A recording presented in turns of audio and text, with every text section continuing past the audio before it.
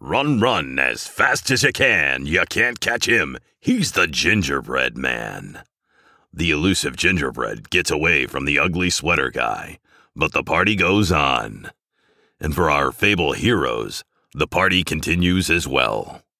It's the holiday season in Franklin, and all of our heroes have come home to visit and spend the holidays together. In the Barkeep's Tavern, our heroes sit around sharing a drink and recount stories and adventures from days past. Fable adventurer, let us drop in and listen to their jolly meeting. So there we were.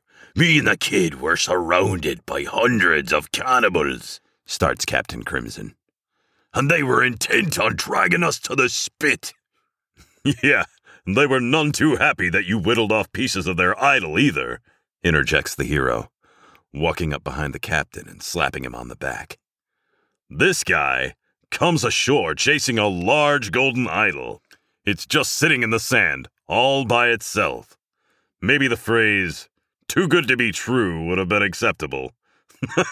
Surely the legendary Captain Crimson didn't commit such an obvious blunder, continues the hero, his voice dripping with sarcasm.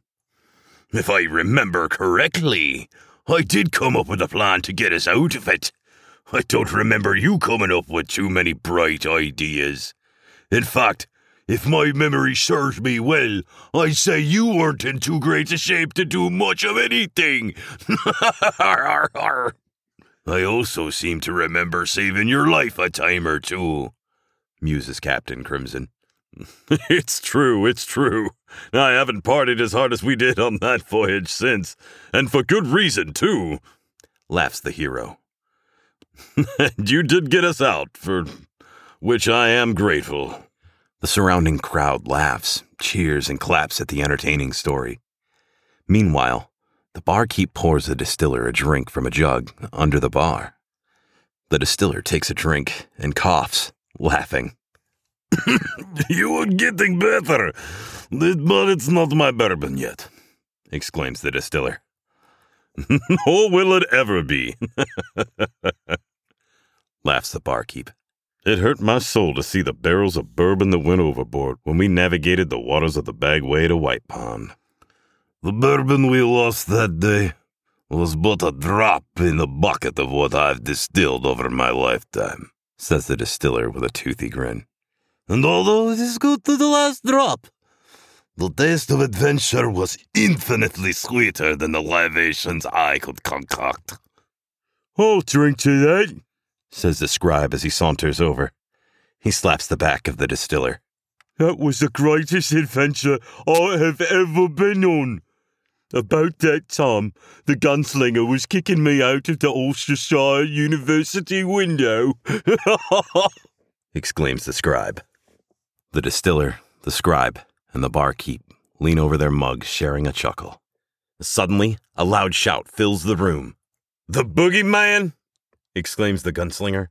You expect me to believe that you tangled with the actual boogeyman?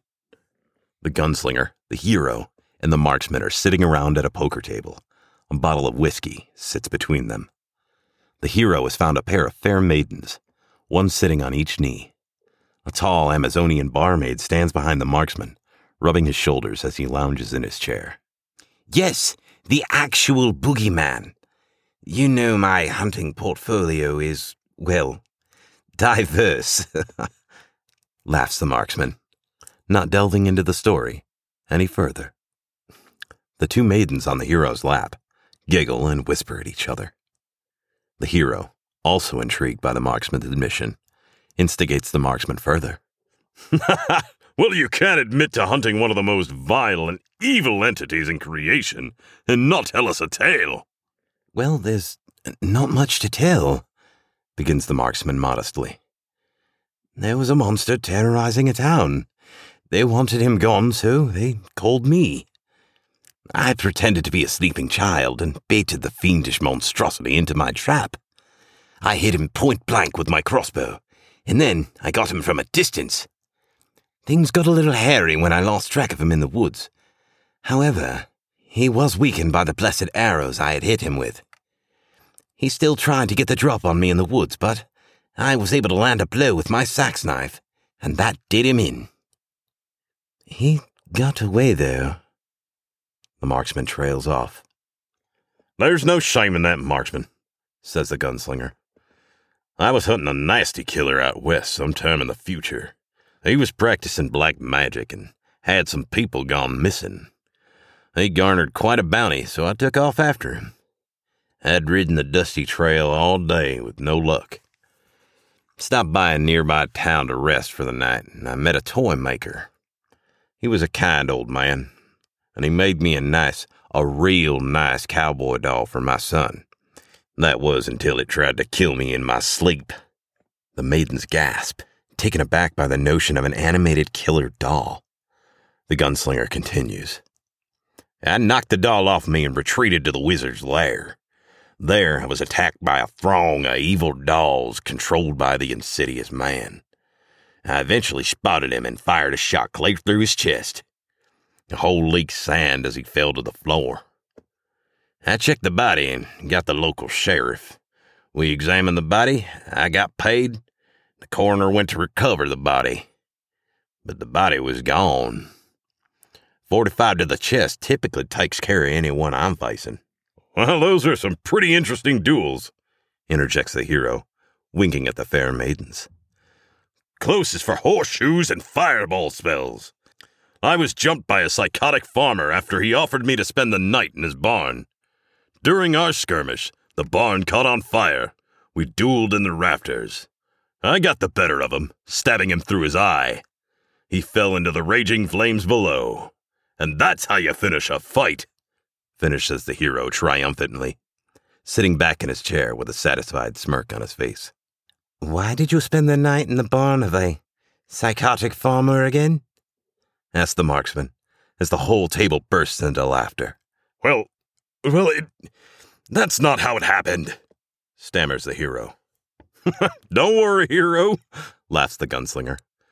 We're just giving you a hard time. Now, this farmer, he was wearing a scarecrow mask? In fact, he was. How did you know that? Asked the hero incredulously. Oh, no reason, says the time-traveling gunslinger, trying to stifle a chuckle. No worries, all right? The table bursts into laughter once again.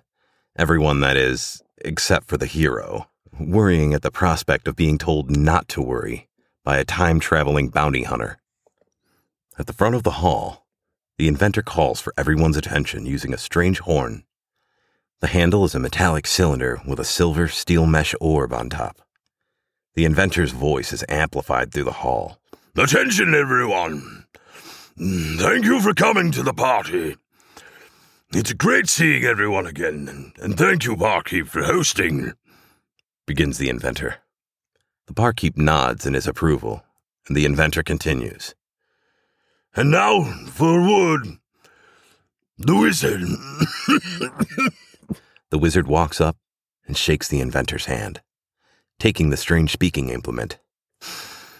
It's been a wonderful year. I am so glad to have met and gotten to know each of you. We've been through some amazing adventures.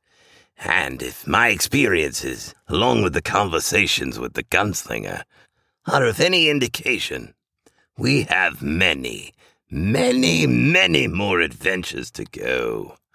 So cheers to my fabled friends.